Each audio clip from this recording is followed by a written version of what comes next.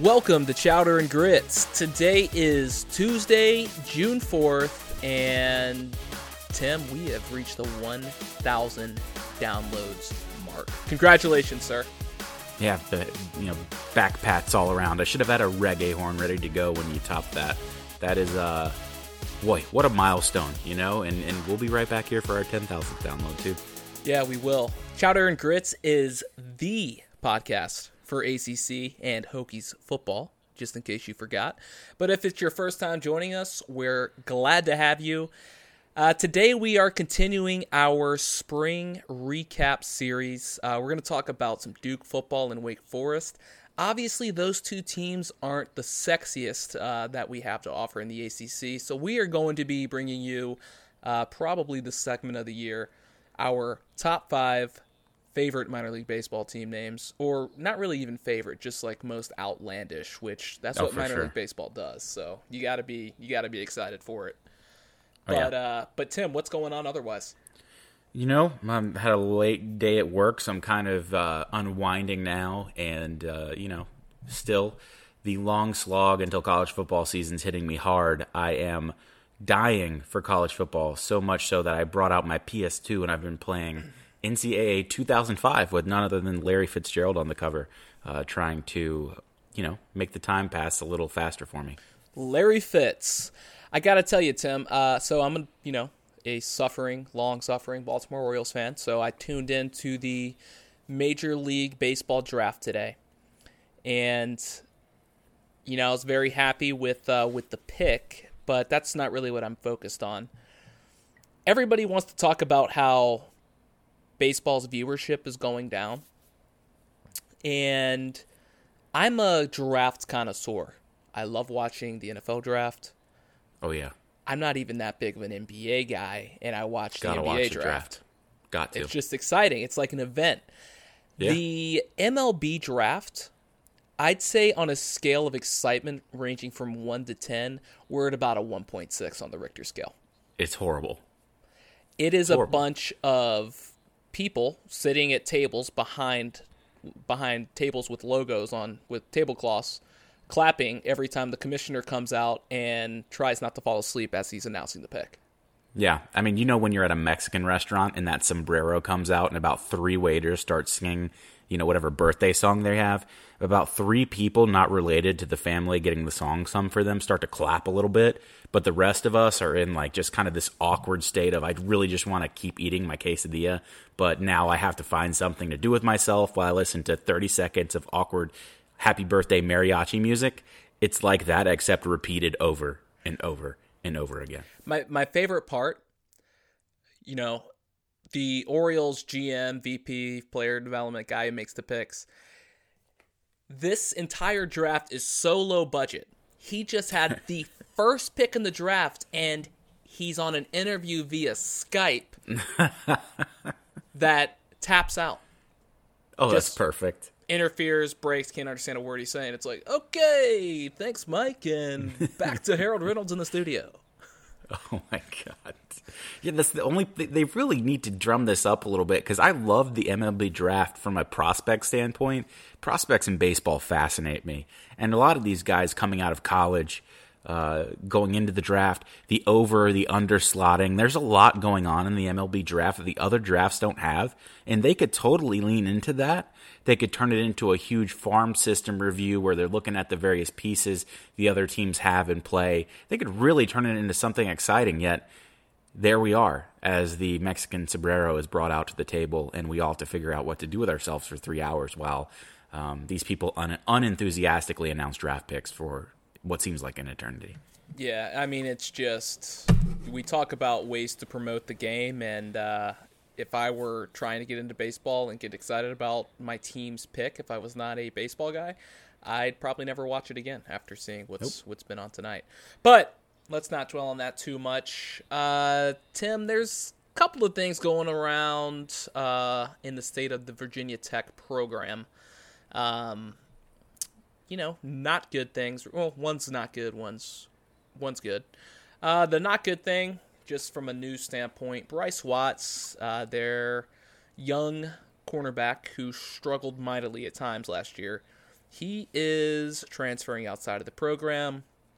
Got some life happenings going on. He wants to be closer to home, so he did compete during the spring, but the Hokies are going to have to fill the void of Bryce Watts now because he was supposed to be the starter next year, even as bad as he played last year. So it's basically the next guy up. Hokies in the secondary. That is now looks like it's going to be a pain point again for next season. Yeah, and congratulations to him. I totally understand why he would want to be closer to home with a baby boy on the way. So I think that's great. And it's hard. It stinks because you kind of have to be honest about how poor he was last year. But in his defense, the schemes that Bud Foster runs does no cornerback any help. I mean, it's single coverage out on the outside. And if you have trouble in single coverage, or you are not just an elite level cornerback, or even above average, you're gonna struggle, and it's gonna be painfully obvious when you do. So, you would have seen him. You would have liked to have seen him get a little more help next year or last year, but I think there's potential there, and certainly the experiences he had this year will help him wherever he chooses to go, whether that be Rutgers or, that's the only New Jersey school I can think of off the top of my head, so we'll go with that. But good luck to him, and best of luck in his personal life, too. It's just that boundary corner position is what they refer to it as, and it's basically described by Foster as, we're going to leave this guy one-on-one every single time. And only the best players in that secondary are able to run it effectively. Right. Like if you look at Brandon Flowers, he was really kind of the first guy to do it with the coined boundary corner. Right. Even like a guy like Macho Harris, he didn't play that position until his senior year, largely because Flowers was there, but also because he just wasn't as good at it as Flowers. But you got the Fuller brothers. It's a tough position to play for a freshman, so we'll see who's going to fill that this year. I don't know. Maybe they need to adopt a new strategy over there, but something a little bit more positive for the Hokies. Tavian Feaster, a transfer prospect coming out of Clemson. He was a 4-star, one of the highest sought after prospects coming out of high school, number 29 overall in the country. Yep. He was the number 1 all-purpose back, number 1 prospect outside of the state of South Carolina. It sounds like it's down between the Gamecocks and the Hokies for Feaster. He was in Blacksburg last week. It sounds like the meeting went well. He can't enroll until August. Everybody's just kind of sitting and waiting to see what happens, but he would be a nice little home run threat to the Hokies backfield that they haven't had since Mr. ACC Player of the Year and first-round NFL draft pick David Wilson was in town. Oh, man, David Wilson, talk about electric. And kind of in the same vein, what you're seeing here is a guy who's a little bigger than David Wilson, but when you talk about home run hitters, he is one, and that's something that, as we talked about before, we've sorely missed that in our backfield for quite some time now. And what a huge get he would be for the Virginia Tech Hokies and Justin Fuente. I will say I couldn't imagine a more massive heel turn for a guy to go from Clemson to South Carolina in one off season. I mean, could you imagine that? That's basically like you just want to tarnish your legacy in the eyes of Tigers fans forever. I don't understand why you'd make that move. I don't either. I mean, they're basically just like a carpet for Clemson to just trample and pounce and make dirty before they head over to the ACC championship game. Yep, that's all it is. That and you add in the the audacity, the stones it has to take to go from okay, I'm going to be a tailback at Clemson to then in one off season go to my team's biggest rival. I can't see that happening. It's hard to imagine, but hey. Gerald McCoy signed with the Panthers for less money today just so he could get to play the Tampa Bay Buccaneers for twice in a season. So maybe there's some bad blood there. That seems kind of odd to me, though, just getting on the Gerald McCoy thing for a little bit. Is that really the reason? That's what I'm thinking. I mean, that seems to be the speculation from all of the Twitter people who have verified check marks next to their name. And I mean, I get it. So, okay, if you're Gerald McCoy, right, you were cut for cap purposes. Then your number was given away to Ndamukong Suh, basically while your jersey was still warm, after you had given the entire prime of your career to being an all-pro and just an absolute animal in Tampa Bay. And maybe he sees it as a, no love was shown to him, no loyalty was shown to him. So there was only one team that really had a shot of signing him in the division, and he took it. So I could think of more outlandish things to happen. And honestly, as a Panthers fan, I'm extremely biased, but moving to the 3-4 next season, the Panthers are going to have a defensive line of K'Wan Short, Dontari Poe, and Gerald McCoy. It may be one of the best three-man defensive lines in the NFL. So I love it.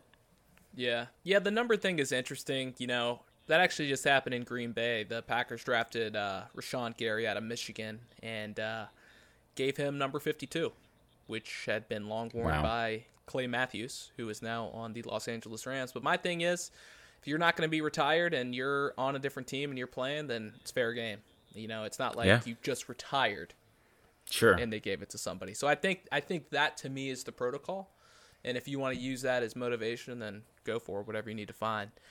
But let's jump into spring recap number 3, Tim. Let's talk about the Duke Blue Devils. So Duke has a head coach, David Cutcliffe. He just signed a 2-year extension in March. That takes him through 2023.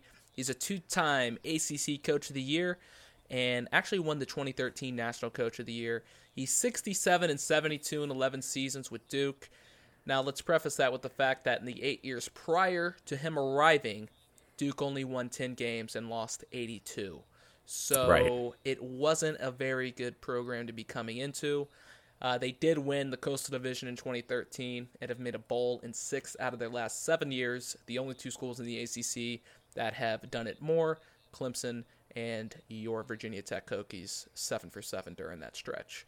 So Duke had a little bit of a rough season inside the conference last year. Go 3-5.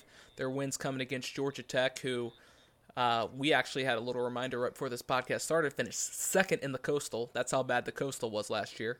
Surprise. Miami and North Carolina, those were their 3 conference wins. 8-5 overall, but they did absolutely demolish Temple in the Independence Bowl with the strong performance by Daniel Jones, which takes us to the NFL draft. He was the 6th overall pick by the Giants, and that was their only pick.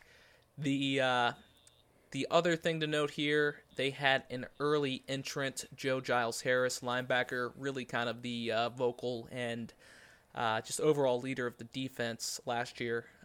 Went undrafted, did sign with the Jacksonville Jaguars, but 2 of their leaders on both sides of the ball are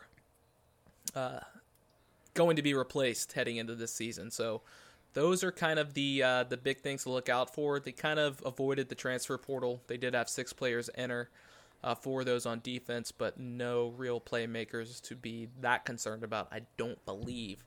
But, Tim, really the key theme of their spring is who's running the offense, who's running the defense. Yeah. Yeah, I mean, that is going to be the key to their spring, and it'll be interesting to see what they have going on. Losing Daniel Jones for the NFL is kind of obviously a big hole for them. Giles Harris, obviously huge too. And it's going to be tough. Cutcliffe's a guy who gets pretty good production out of his quarterbacks, whether it be Eric Ainge at Tennessee or Thaddeus Lewis that he had at Duke. He seems to always get solid production. But really, when you consider what he did with Daniel Jones, it almost seems like a guy with as much talent as he seems to possess maybe underperformed a little bit for Duke, and that's honestly surprising in that regard to me. As far as who's going to take over for him, I guess it seems to be Quentin Harris for now, and that's going to get him a guy who's got a fairly good arm but can also run the ball a little better than Daniel Jones could, even though Daniel Jones was sneaky good at running the ball. It's going to be a tough season for Duke, and when we get into our analysis and breakdowns of these previews for these teams coming up, Duke's actually going to be an exciting one to do because we don't really know what they're going to be next year. The easiest answer would be to say, hey, they're going to struggle, but I'm not so sure they will. And if there's one thing that Cutcliffe does well, it's being pretty at least average when it comes to being a head coach at Duke. So he's really going to earn his money next year. Yeah, so I think it is Quentin Harris. who is going to at least start the season. And guess what, Quentin? First game of the year, Chick-fil-A kickoff. You get to play Alabama. Congratulations! Congratulations! Woo! Welcome. Tell him what he's won, Justin. So he had a pretty good spring from the sounds of it. You know, he played pretty well in the spring game. Accounted for all 4 of the game's touchdowns.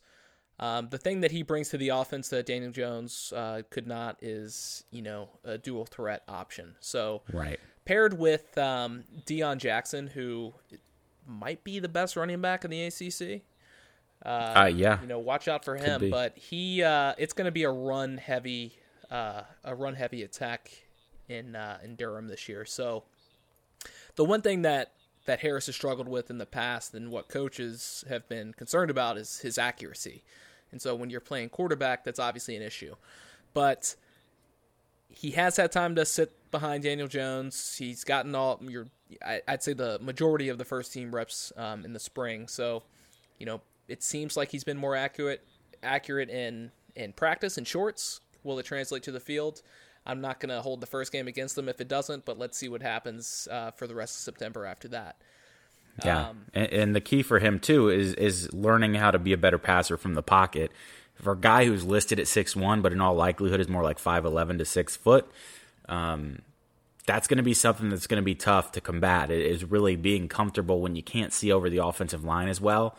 And look for Duke to use him kind of like Russell Wilson was used at NC State, which was, hey, let the guy get out of the pocket as often as possible and really, really use his feet to an advantage, take advantage of the double threat, tuck the ball and run, but also get him some better looks from outside the pocket. I think that's going to be absolutely key for them. Yeah, and just kind of going to the running game. So Deion Jackson, if you're not familiar, he received all ACC second-team honors last year. He did set the Duke single-game record for all-purpose yards with 403 at Pitt, and just only the third ACC player to reach 400 all-purpose yards in a single game. Yeah. He was the leading rusher for Duke in yards and touchdowns, and also ranked 4th in reception. So kind of a do-it-all back. He's somebody that the offense is going to rely heavily on. I would not overlook Britton Brown. This guy, former 4-star running back recruit to Duke, and has just had a lot of injuries, hasn't been able to stay on the field. It sounds like he had a pretty decent spring. I think Brown and Jackson could be the best 1-2 punch in the ACC next year, kind of replacing that Darren Hall, Quadri Olison attack up at Pitt. Yeah, there's not a doubt about that, and it's going to be really exciting to see those two in the backfield tear it up, and they're going to be leaned on pretty heavily. But really, I mean, two guys that are really playmakers. I mean, I remember Deion Jackson having a 75-yard touchdown last year. Can't remember who it was against. I think maybe Miami. It's not popping up to the forefront of my head right now, but the guy is absolutely explosive. And if Britton Brown can live up to some of his potential, being a 4-star recruit and being the electric guy that he is, Duke could be looking at a really good ground game. And, if they can get the offensive line performing at a high level, it could be another season where, Quentin Harris isn't the only guy that's got to pull the load there. And, they could be even more dynamic considering the ability that Quentin has on the ground. Throw in two dynamic playmakers in the backfield, Duke could be really something to contend with. Yeah, and so jump into the defense. I think defense is where maybe more of the concerns lie. I think they'll probably be able to get away offensively with Harris at quarterback. But, as mentioned, Joe Giles Harris is gone. Wasn't drafted, but this guy was an All-American last year, was no doubt the leader of the defense. They also lost Ben Humphries, who, another linebacker, he's also on an NFL roster now. I think it's time and I'm probably going to jack up this name, but Victor Demkije, defensive end, he is kind of the guy people are pointing to as, the next man up. Yeah. And so he's a pass rusher, kind of a 3-4 hybrid type of role. He can drop back in coverage. He can also blitz the passer.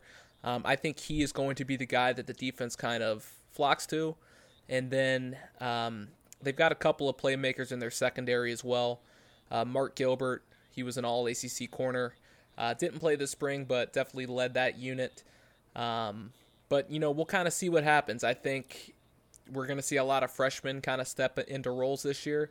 I don't think it's going to be that great of a season for Duke.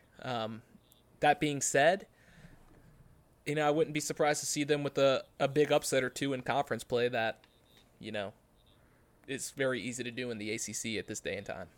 Yeah, and, with that defense going into next year, there's a lot of questions. But last year they had the 36th ranked pass defense, which is surprising when you consider especially what Virginia Tech did to them in the air.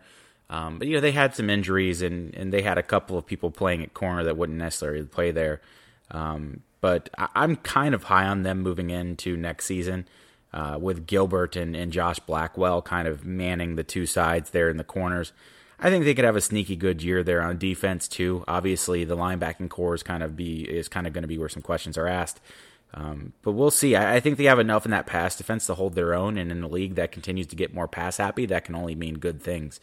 But yeah, season can't get here soon enough, man. I'm ready. Yeah, I'm interested to see how they play against a team like Virginia Tech that is going to be very high pass volume. And can they keep up with the team like that? I'm not sure they've got enough players in the secondary to match an offense like that at this point. So, Virginia Tech, I think, is probably, just going off the top of my head without thinking too much, inside the Coastal, probably the highest powered offense there's going to be next year. We don't know what Miami is going to look like.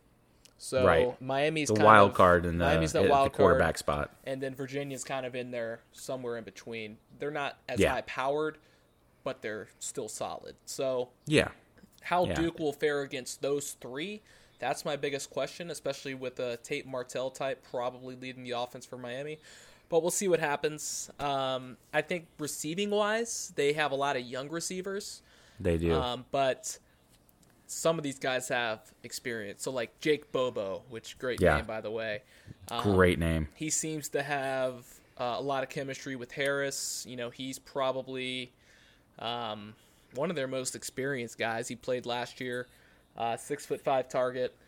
And then Daryl Harding Jr., another 6'5" guy. He won the award for most improved player, offensive player of the spring. And so one of these things about Duke's receivers is they're all big-bodied guys.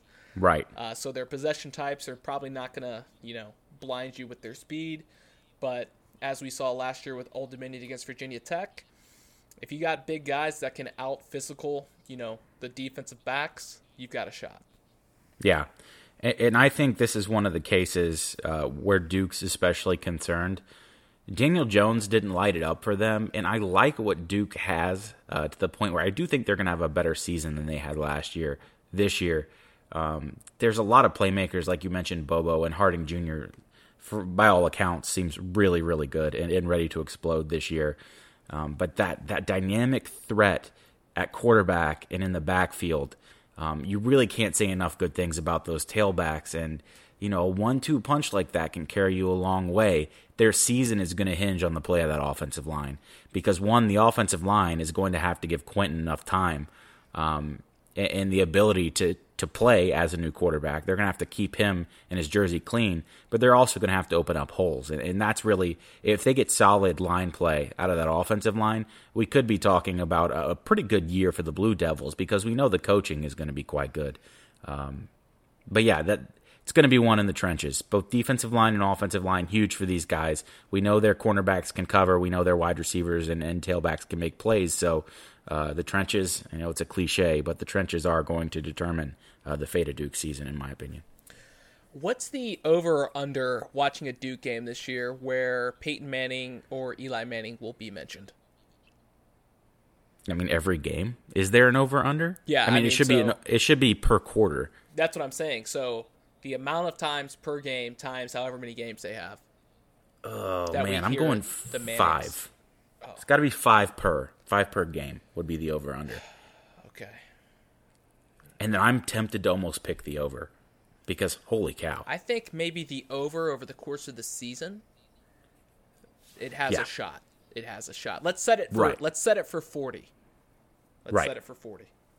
Right. It's a passing mention. If the word Manning is uttered in the booth, that counts. Yeah, if you didn't know, which if you've watched football for the last decade, I don't know how you wouldn't know by now. Oh, you know. That David Cutcliffe coached Peyton Manning. But let's move on to Wake Forest, Tim. So Wake Forest, Mr. Dave Clawson leads this unit. 51-year-old just signed the 8-year extension after the season.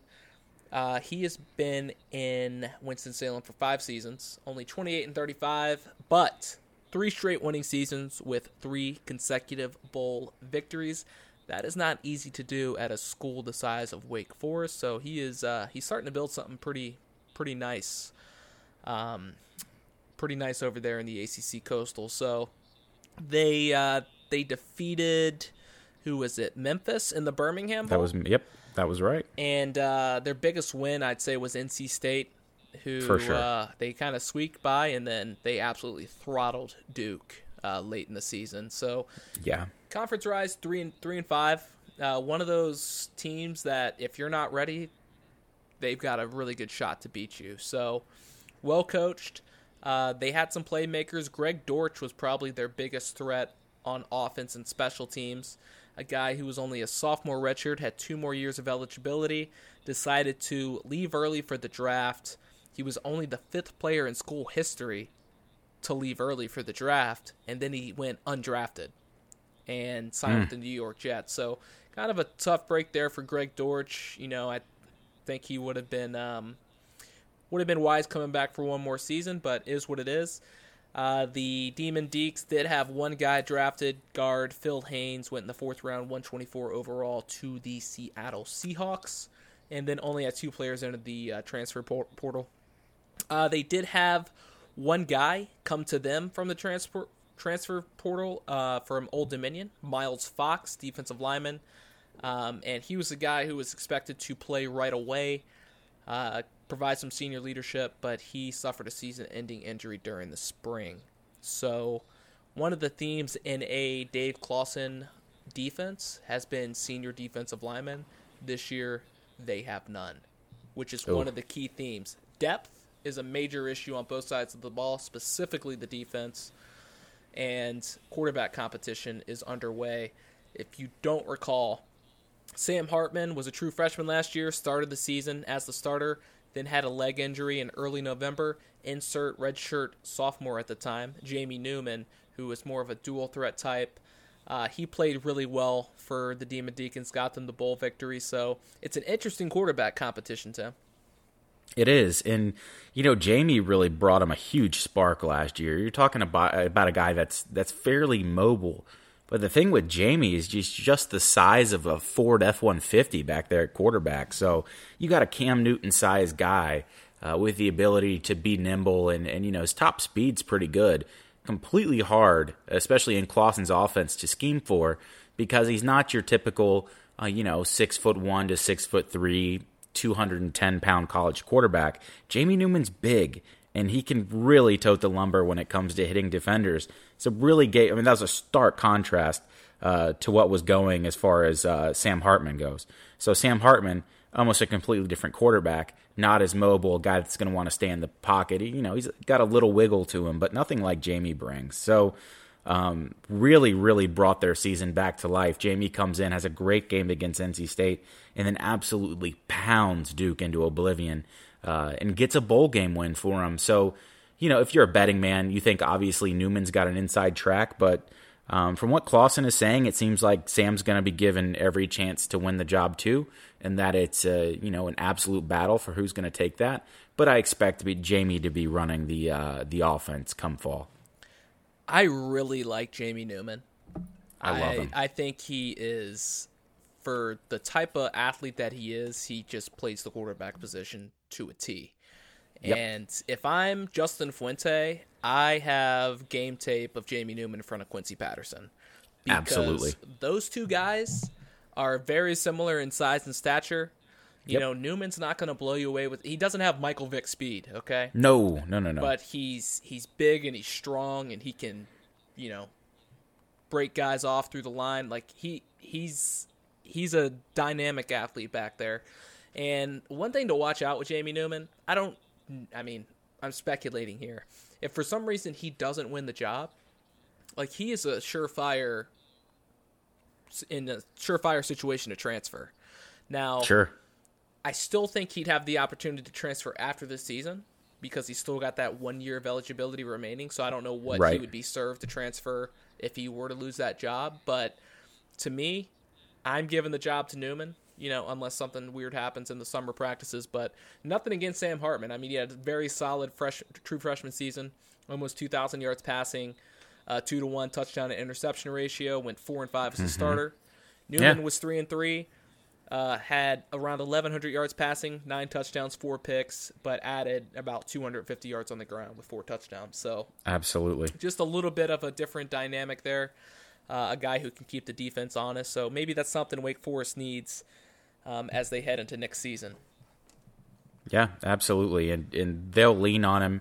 And assuming he wins, if he doesn't, as you said, it's got grad transfer written all over it. But just that dynamic aspect he added to that offense once he got into the game late in the season was incredible for me. I mean, 9 touchdowns to 4 picks with a guy that's adding 4 touchdowns on the ground and just lethal in the read option game, because even if you hit him in the backfield, the chances of you actually bringing him down are slim to none. I'm really, really high on Newman, and like you said, the guy plays the quarterback position well, and he's extremely efficient. Even with the slightly lower completion percentage, he's not out there making mistakes. And, that win, especially against Duke, to score almost 60 points and that offensive explosion followed up by scoring 37 on Memphis, who, no slouch at all. They had a pretty good year, too. What a great way to end the season for Wake Forest, taking 3 out of their last 4 and beating a ranked NC State team there as well. So, it'll be interesting to see what they do as a team. I think the quarterback position is in an absolutely great spot. The rest of the program has some questions, as you mentioned, has some question marks. But I think Clawson is another one of those guys that Wake Forest just always seems to get sneaky good head football coaches that stay there. That's the thing that's always impressed me is they pick their coaches well, and these guys get the most out of their talent at Wake Forest, and I expect that trend to continue. Yeah, and so Wake is another team that is kind of going through some uncertainty at the wide receiver position. So their redshirt senior receiver, Scotty Washington, he's got more career catches than every other receiver on the Wake Forest roster combined. So there you go. 75 to 61. He actually didn't play at all in the spring off-season shoulder surgery, but he is expected to be ready for summer camp. But they do have a few guys that are ready to kind of step up. Sage Surratt, he was a starter last year, 41 catches, 581. Yep. And then they've got some guys like Steve Claude and Perry, A.T. Perry, and then Waydell Jones, who also had some decent springs. So another group of big wide receivers. So we'll see how that plays. It feels like a possession offense with Jamie Newman running it. So yeah. I just think this group of receivers really fits him well. They do. And, the question marks for them and their receiving core is going to be with the little guys. They got the big playmakers, but in Clawson's offense, the slot is used so exceptionally well. You went from Greg Dortch, who absolutely manhandled that position in recent years and played so well. Who was 5'7". Before that, 5'7". You had Tabari Hines, another, I think, 5'8" player the year before him, who absolutely tore it up, transferred to Oregon, and just so happens used his grad transfer year to come down to NC State. So now another one of your great slot receivers is playing, across the state in Raleigh, North Carolina, and you're left with questions now as far as what do you do with the most dynamic piece of that Wake Forest offense, especially in the wide receiver core. Well, they're turning to Kendall Hinton, who was their backup quarterback, and I believe he may have even started some games for the past 4 seasons. So it'll be interesting to see what Kendall's able to do. Kendall, coming out of high school, was a pretty big name locally in North Carolina, and is a guy that is certainly faster than Jamie Newman. He's quick, he's smaller, but a transition from quarterback to slot wide receiver can't be an easy one to make. So it'll be interesting to see what Kendall's able to do and if that's something that works for him. But they're going to need to find some production out of that slot to remain successful. In my opinion, that's one of the most important pieces in Clawson's scheme. Yeah, Greg Dortch is going to be a tough guy to replace, not just on offense, but on special teams as well. So he was a big part of what Wake Forest did last year. So absolutely. Definitely need to find somebody to fill the void there. jumping over to the defensive side of the ball, if we look at the linebackers and secondary, this is a area where I think we're going to see a lot of freshmen getting some looks because just a lot of seniors have graduated. In this group, there's already been 2 guys that have been lost for the season: linebacker DJ Taylor and safety Peyton Woolard, who have had season-ending injuries in spring. But they do have 2 incoming linebackers, 4 incoming defensive backs in the recruiting class. So it's basically whoever shines during summer camp, you're going to get thrown into the fire, basically. So a lot of questions in that unit. They might be giving up a lot of points next year. They gave up a fair amount last year. So the offense is really going to have to step up and help support this young, maturing defense. Yeah, and it's a shame to hear those injuries already occurring. I know Wake, especially last year, had a lot of issues staying healthy. But the departures of Cameron Glenn and Chuck Wade Jr. are going to be hard to kind of replace. They're going to have to do some patchwork there, moving some cornerbacks over to safety to get bodies out there. But losing your starting strong safety and your starting free safety would be tough for anybody to replace at this point in time. But you really hope that they're going to be able to replace Taylor, as you mentioned, in linebacker, and get some guys that can really play hard and get some good minutes. The flip side of that is there's going to be some young guys getting some playing time on this Wake Forest team pretty early on. So you'll be able to find your next generation of players on the defensive side of the ball, but it is going to be a season where the offense is going to have to do the heavy lifting. There's no doubt about that. So speaking of young guys, Tim, one guy to watch on the defensive line, Shamar McCollum. He is a 3-star, enrolled early. When he started spring, he was 210 pounds. He's now up to 240 and has become known as a havoc-wreaking pass rusher during the spring. So this is a unit where there's only one returning starter, and just reading this name and the Storm Duck situation and Jake Bobo, I think we need to, after we're done recapping the spring, come up with an all-ACC names team going into the season. Boogie we really do. Basham is the only returning starter on the defensive line. 6'5", 275 pounds, fourth on the team with 64 tackles last season, and team high 11 tackles for loss with 4.5 sacks. So getting to the quarterback is not an issue for old Boogie. And then add in the man-child that is Shamar McCollum. This Wake defensive line might take some of that pressure off of the inexperienced secondary. Yeah, and pressure on the quarterback is going to be the name of the game for them. I'm pretty high on Fox at defensive tackle, although obviously the upgrade in conference is going to be something he'll have to contend with. And I believe he's dealing with injuries, so he'll have to make sure he gets those behind him. But when you got Boogie coming after you, you got a hell of a chance of getting to that quarterback anytime they snap the ball. So I'm all in on the name Boogie, and the last name Basham's great too, or Basham. Either way, no matter how you pronounce it, naming your kid Boogie is a great way to get him off to the right start, and I expect nothing but greatness. It's not Boogie Cousins, but it's close. It's close. Close enough. Yeah. So, that's our recap for Duke and Wake, unless you have anything else to add. No, nothing else to add.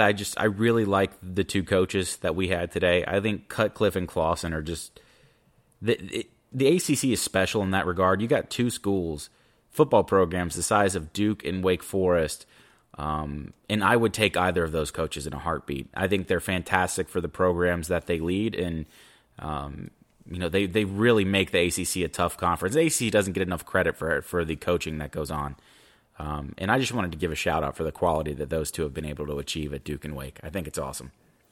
Yeah, I think Clawson's probably one of the most unheralded coaches in the country. I think the job he's doing at Wake has been kind of unnoticed. But, if they get in a little bit of a more high-profile bowl, I think he'll start getting some of the credit that he deserves. But one of the things we wanted to do, I should have mentioned this in the beginning, is since we are switching gears to more focus on Virginia Tech, obviously still bringing you all the ACC football coverage, we wanted to focus on one of the most memorable games between the two teams we're talking about. So we're choosing one game in particular. You probably know where I'm going with this one. Virginia Tech against Wake Forest, November 22nd, 2014. Probably one of the worst games in the history of college football, Tim. It's iconic. What do you mean worse? It was iconic. We got the Frank Beamer arms in the air. Yeah. That's one of the most iconic images of Virginia Tech futility we'll ever see. It's not just the Frank Beamer arms in the air frozen image that's in my head. It's also the ESPN scoreboard that ran along the bottom that read 0-0 end of regulation. It was perfect. It was a meme that you didn't have to do anything to actually make it a meme. It was just created naturally and organically, and it was beautiful. So this really stands out because it was one of just the low points in the end of the Beamer era. And penultimate season for Frank. I honestly thought I would never witness Virginia Tech not being able to score a single point against a Wake Forest football team for 60 minutes. So it happened. Something had happened afterwards that was brought to our attention. I don't know if it was a year or two later, but the whole WikiLeaks thing, this game was part of that. So right. A former Wake Forest staffer, I think it was a Wake Forest staffer, gave a bunch of coaches on different teams information, and Shane Beamer was the guy who received it. Said he didn't use it, which I think the proof is in the pudding. I'm not sure he used anything. No. But no. It was actually not well. It was actually a pretty decent quarterback matchup, 10. You had Michael Brewer against John Walford, who, if you didn't know, John Walford was the star of the Arizona Hotshots in the American Alliance of Football, or the Alliance of American Football. He's now in the LA Rams. So he is he's over there with Jared Goff and Blake Bortles. But kind of going into this game, Tim, looking back, I had forgotten how bad of a year that was for the Hokies. And going into this game, Wake had lost 6 straight ACC games. So, oh boy. Let me read to you, Tim, how each drive in regulation ended. Are you ready? I'm ready, sadly. Okay, this is the first half. Punt. Punt. Punt. Punt.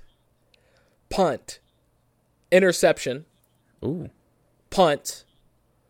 Punt. Punt. Missed field goal by Wake. Fumble by Virginia Tech. Punt. That ended the first half. Oh. Second half. Missed field goal by Wake. Punt. Punt. Punt. Punt. Punt. Punt. Fumble by Virginia Tech. Punt. Interception thrown by Virginia Tech. Punt. Punt. Missed field goal by Wake. So to update, just to recap the game, because that was it. Virginia Tech did not even attempt a field goal until the first overtime. Wake was 0 for 3 for field goals, and Virginia Tech had a 3rd and 9 in the second overtime and was sacked, which led to a 53-yard field goal missed, and then finally the Wake Forest kicker ended the misery of every party involved and made a 39-yarder to win the game 6-3. So, if you don't recall, Tim, this was the same year that Virginia Tech opened the season with a win against Ohio State, who won the national championship this year. Virginia Tech beat them on the road by 2 touchdowns, and then followed that up with 2 consecutive home losses to East Carolina and Georgia Tech. Now, was that not the most Virginia Tech football thing I've ever said? It absolutely was. That is, that's nostalgia there for me. You couldn't have described the peaks and valleys of being a Hokie fan better than you just did. You summed it up entirely well. So, Tim, just from your perspective, where does this rank in games you've had to witness all time? Because it's not the worst for me from my personal experience, having watched Virginia Tech over the course of my lifetime. I mean, No. I'm not sure there could ever be a single worst game if we take out a national championship loss. Yeah. I know what game that is, and that will be previewed at or talked about in a later episode coming up. But Yeah, soon nonetheless, and I know which one you're going with there. yeah, This one was interesting. So I remember texting you guys during this game with our group thread. We tend to text every Virginia Tech game, and this one was oddly quiet, given the fact there was nothing going on. But two, we had been so desensitized to Scott Loeffler's antics as an offensive coordinator that it was almost expected that we weren't going to score points in this game. So it was really, you were just numb to the pain, and I think that's why it didn't really resonate with me like certain other Virginia Tech losses, because, and this wasn't even a loss, it just felt like a loss. But this was unlike a the loss. others, so it was 6-3, right, that's right, Wake Forest lost, or Wake Forest won yeah, this was in overtime. But it feels like a loss. Oh, But we were so desensitized to everything that Scott Loeffler had done as an offensive coordinator, and he's really one of the worst offensive coordinators Virginia Tech's ever had. It was the swan song for Frank Beamer, and it just pain is all I can think about. But really, you had learned to live with it at that point in the season. I mean, this was not the first time that we had failings on the offensive end. It seems everything on the offensive end fell apart after the win in the Horseshoe. yeah. I mean, I don't know if Bowling Green was aware of this game before. They clearly weren't. They clearly weren't. For making him the head coach, but what's hard to believe is we were able to win the 2 games after this one because we were 5-6 going into the UVA game, and we ended up beating them 24-20. And then Virginia Tech goes on to beat Cincinnati in the Military Bowl, and they finish the season with the winning record. So, finished 7-6. Right. It's very similar to this year, except we didn't win the bowl game. So, this year, or the 2014 season, easily could have been the first time in however many years it was up until that point, 2021, where they didn't have a winning record to end the season, but they somehow got it done. But just kind of going back to this Wake Forest game, like, there's bad football games, okay? Every team's good for 1 or 2 a year, but this was an all-timer, and I hope to never have to sit through one of these again. No, I mean, you hope to. You hope to never feel that pain and that despair. But again, we were numb at that point. To me, and I hate to harp on it, but that season, the worst game that season was the 3rd game of the season. I think it was the 3rd game of the season. After beating Ohio State and losing to East Carolina at home as a borderline top 15 program. At that 28-21 game that we lost to East Carolina was just brutal. Yeah. That was one of the bigger smack in the faces that we've had as fans, having to sit there and watch that occur. It was peak Hokie football at its absolute worst. You go to one of the hardest places to play in the entire country, and you come back and lose to East Carolina at home in front of a sold-out Lane Stadium. Boy, that really set the tone for that entire season.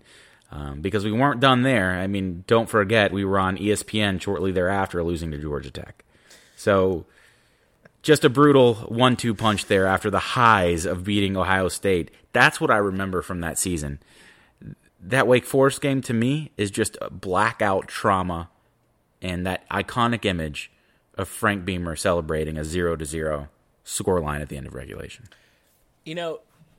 It's just, when I went back and looked at that year, I had just forgotten about it. Like, That's how I coped with it. Because had you told me we beat Ohio State in the same year that we did that against Wake Forest, I would have been like, no, I don't think that's the right year. Right. But it was. It somehow it doesn't even make sense when you try to rationalize it like that. It doesn't make sense. I mean, there were a lot of low points, as I mentioned.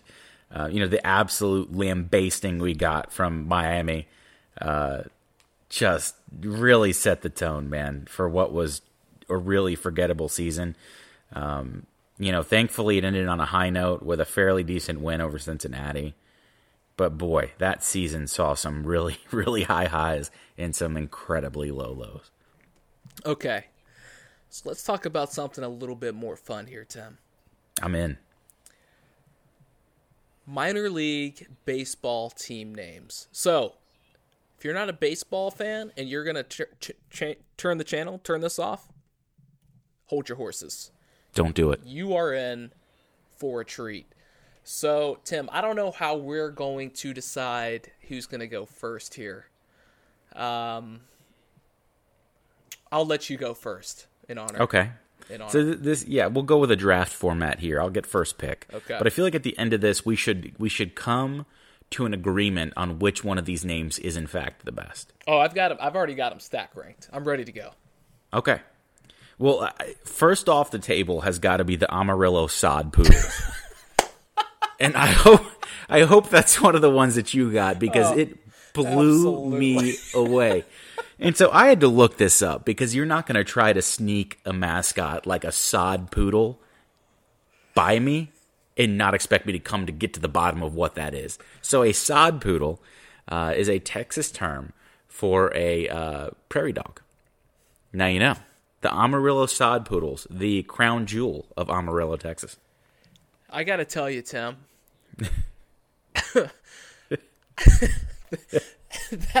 I had never heard of that one until I started this exercise, and I laughed for a good 10 minutes.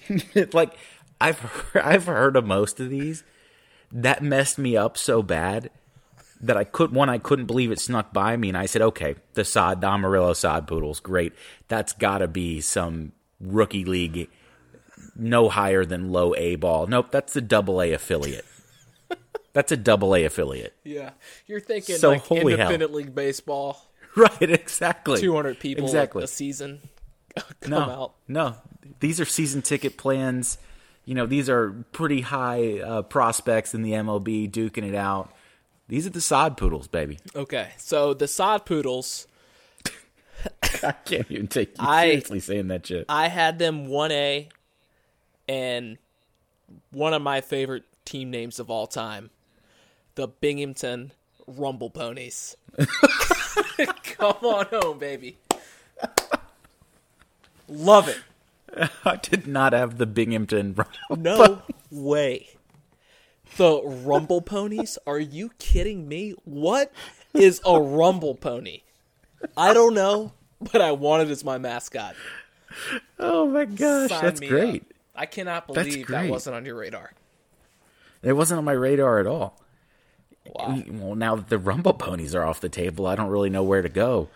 My next pick, I picked because it was so oddly specific to me that I had to give it a shout out because I think it's absolutely genius, and that is the Jacksonville Jumbo Shrimp. Because these are no bay shrimp here. These are jumbo shrimp. These are the shrimp you get endless at Red Lobster every October. The Jacksonville Jumbo Shrimp. Okay, well, I'm going to one-up that because this name makes absolutely no sense. But I oddly love it. And really, I love the mascot more than the name. The New Orleans Baby Cakes. Oh, God. Horrifying mascot. Have you seen the mascot?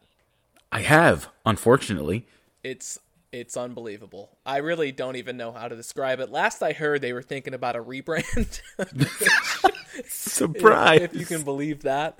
But whoever came up with New Orleans Baby Cakes and whoever said, "Yep, let's run with that," I'd love to meet those people. It's so good. Oh man, I'm still stuck on the Binghamton Rumble Ponies because there's got to be a story there that I need an answer to, and I can't get it. Again, Double A affiliate New York Mets. I love it. This was a Tim Tebow team. Really, I did not know that Tim Tebow was a member of that team. He was. Now he's on the AAA affiliate. Well, I like it. Let's see here. I guess it's up to me now. It is.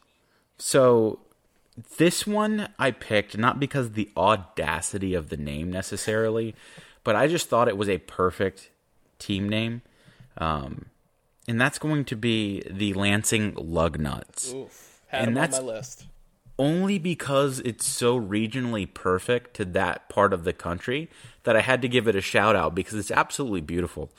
When you talk about the blue collar streets of the upper Midwest, you think lug nuts, you think monkey wrenches, these fans are covered in oil, getting off of their shifts at the factories, if they're lucky enough to have a factory job.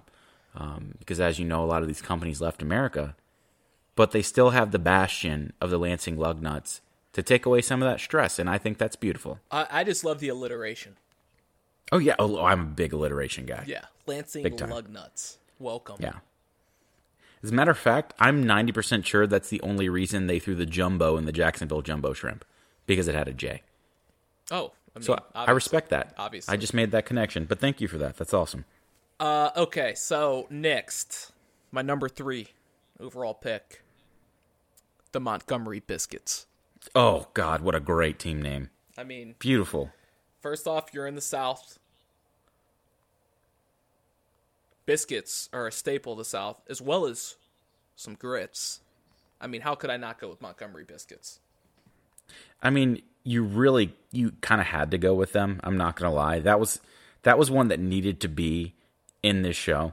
But the Montgomery Biscuits, not only is their name fantastic, their logo is an anthropomorphic biscuit with butter for a tongue. Are you kidding me? Yeah.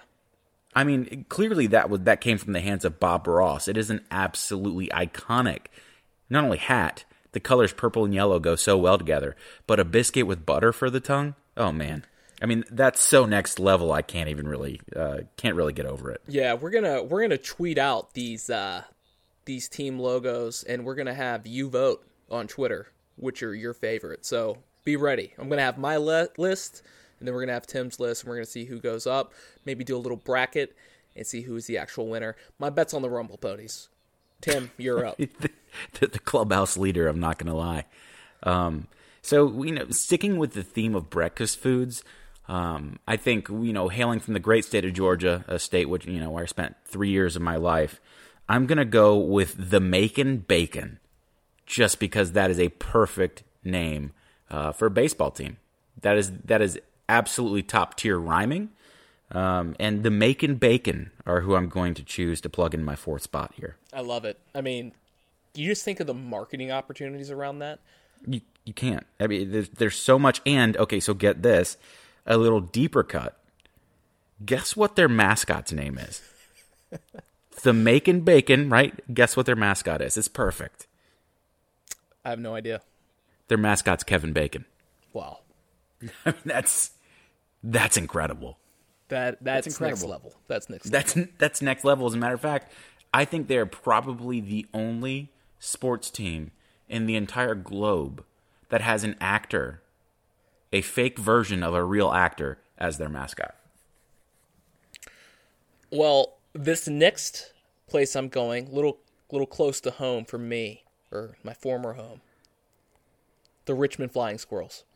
Oh, yeah. Oh, that's top notch. I mean, that is top notch. Nutsy the Flying Squirrel, their mascot, that guy will get you amped to high heaven to watch a baseball game. You go out to the Diamond in Richmond, you go out, you see Nutsy carrying on in the stands.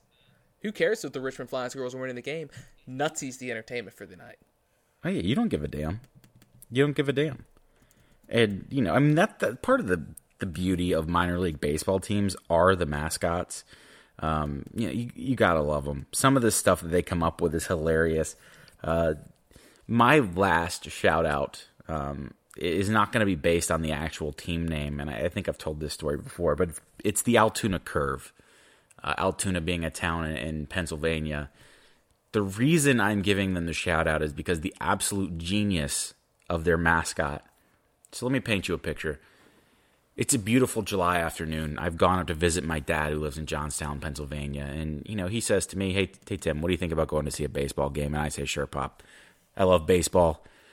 We get to the stadium. The stadium's absolutely gorgeous. The backdrop is, a nice Appalachian mountain nestled outside of center field. The sunlight is peeking over the stadium, and it's waning. It's about 7 p.m. It's about to be first pitch, and I'm looking at center field, and I realize there's movement on the center field wall, and lo and behold, what happens? The center field wall opens up, and out comes one of the most glorious fish I've ever seen to wear a baseball uniform. And I said, Dad, this is the Altoona Curve, right? Who is this fish? And I looked, and on the back of this fish's jersey, it said Al Tuna. The fish's name was Al, and it was a big-ass tuna. And that is my kind of pun. And I can get behind that every day. And you know who was a freaking rock star for 3.5 hours? Altoona. Altoona was everywhere in that stadium. And to me, that's one of my fondest memories. And I think that is the best mascots in sports. I hope Altoona wins everything for as long as I'm alive. It's beautiful. So what is? I don't see this fish. I see something that looks like Gumby. Did you Google Altoona? Yeah, I'm looking at Altoona Curve right now. So Altoona looks like a gray fish. He looks like a gray fish. He may not be the perfect tuna, but he certainly resembles a tuna. No, this thing is a green Gumby. Okay, now I'm seeing Altoona. He's a orange thing. He looks like Baby Shark, to be honest. Look at that smile. No, Look at that smile. He's that great. Smile says, I'm ready. He actually kind of looks like a hot dog with teeth. You're only making him sound more appealing to me right now. Yeah. You're only enhancing the memories that I have of Altoona. Okay. I like where your head's at. So, I mean, we're down, we've got the elite names off the table, right? Right. I mean, yeah, they're picked. I'm going to go with this just because I like the sound of it. I understand. I mean, you're not going to get a sod poodle this late in the draft. The Hartford Yard Goats. Ah, golly, that's pretty close. How did I miss the Hartford Yard Goats? It's a good one. I mean, first off, goats and baseball, obviously go hand in hand. Especially here in Chicago. Yeah, I was going to say, especially coming from a guy in Chicago. So, you go to the yard, you see some goats, you're in Hartford, it just makes total sense. Yeah, I mean, because when I think goats, I think Hartford, Connecticut. Yeah, for sure. And they just have a cool looking logo. I don't know what it is. I just like the sound of it. Hartford Yard Goats. Yeah, I'm going to go see the Yard Goats tonight. What are you doing? Oh, I'm going to go see the Altoona Curve. There's this fish called Altoona. Oh, fantastic. What's the goat's name? Aaron Rodgers. Get the hell out of here. You need to cut that out of this podcast. Absolutely not. I taught my daughter. She was looking at this animal book. There's a picture of a goat. You know what its name is? Aaron Rodgers. That's the most Justin thing I've ever heard in my life. Aaron Rodgers right there. Yeah, so that's our names. I think that was a very solid list. We're going to put this up for a poll on Twitter, just to kind of get some banter back and forth. Maybe we'll have a best names vote and then a best mascot vote. How about that? What does that sound like? Sounds good to me. Sounds like a winner. That's what it sounds like. I cannot believe. When you said sod poodles, I thought for sure Rumble Ponies was like right behind them. I'm not going to lie. The Rumble Ponies thing's messing me up. I'm going to have to get to the bottom of that one. The Rumble Ponies and the sod poodles. Now, I think they're both Double-A teams. Now, which is amazing to me that we have those kind of names in the Double-A. Can you imagine if that was the Double-A championship, whatever that's called? That would be probably one of the greatest marketing opportunities in minor league baseball my gosh. history. I mean, I think I'm going to have to buy a sod poodle hat just because I own so many hats to begin with. If I didn't own a sod poodle hat and I knew it existed, I probably wouldn't be doing my duty as a father and as a man. Oh, I want sod poodles. I absolutely want Rumble Ponies. I've already got a Flying Squirrels hat. So they have an alternate logo of what looks like, I guess it's an armadillo, which I'm not sure that I understand the connection, given the fact that a sod poodle is a prairie dog, and he's kind of sitting in a cowboy stance with his his hands over his pistols on his waist. It's awesome. I'm going to send you this picture. Yeah, I mean, I like the sod poodle prairie dog anyways. Like, I saw this, I had no idea that was a prairie dog. I didn't bother to look into what... I just thought it was a made-up name. Look, you're not going to sneak a sod poodle past me and not expect me to research that. I'm sorry. I got to know. All right, so that is our show for today. We are also going to post a power ranking vote for next week's episode. Whatever topic you decide is what we will discuss. So be sure to vote on that. I forgot, I wanted to give a couple of shout-outs here to other teams that I had listed, Tim. I got the Tennessee Smokies, the that's a good one. Lancaster Jethawks. Like, what the hell is a Jethawk? I don't know, but it sounds badass. The Lehigh... That's just two really cool things put together, and I'm all about doing that. The Lehigh Valley Iron Pigs. Solid pull. Northwest Arkansas Naturals. I just thought that was kind of a mouthful to say, so I liked it. It's definitely a mouthful. Probably one of the greatest city names in the United States. Rancho Cucamonga has the Quakes. That's perfect. And they didn't even need a name. You don't need a mascot when your name's Rancho Cucamonga. That's so good it sounds made up. And then two Texas Rangers affiliates, the Round Rock Express. Just a nice little ring to it, you know? AAA. It's a good sounding one. Down there in Round Rock, right outside Austin. And then you got the Frisco Rough Riders. Ooh. See, I like that one because that's got a nice historical connection there. Absolutely. Nice little Dr. Pepper Park right up there in Frisco, Texas. Nice little place to watch a minor league baseball game. But, as we said, that is today's show. Next week, we've got two of the most high-profile programs in the ACC, the Virginia Tech Hokies and the Florida State Seminoles. We are going to break down their springs in anticipation of bringing you a preview later in the summer to preview the 2019 football season. Once again, we are Chowder and Grits, the podcast for ACC and Hokies football. You can listen to us on Twitter. Not on Twitter. You can listen to us on Apple Podcasts, Google Play Store, Spotify, Stitcher, and TuneIn Radio. And then you can follow us on Twitter, like us on Facebook. Tim, why don't you tell these fine people what they can do for us? Tell your friends, leave some reviews. 5 stars always help. We're always looking to interface with more fans, and the easiest way to do that is get some more traffic on our various pages and various ways of listening. Again, 5 stars is fine. 4 stars is iffy. And if you're feeling extra generous, write a little review. Tell everybody how handsome our voices are and how much you love hearing from us. Also, one last shout out for me. One of the teams I'm most passionate about is Liverpool Football Club. Liverpool won the Champions League this past Saturday, and that is a huge achievement for a team that had a completely fantastic regular season but didn't win their league. Winning the Champions League for the first time since 2005 was a very huge deal. Congratulations to Jurgen Klopp, Jordan Henderson, James Milner, all those guys who made the season so special for Liverpool. As usual, we will leave you guys with a go ACC, go Virginia Tech, but most importantly, up the Reds, baby.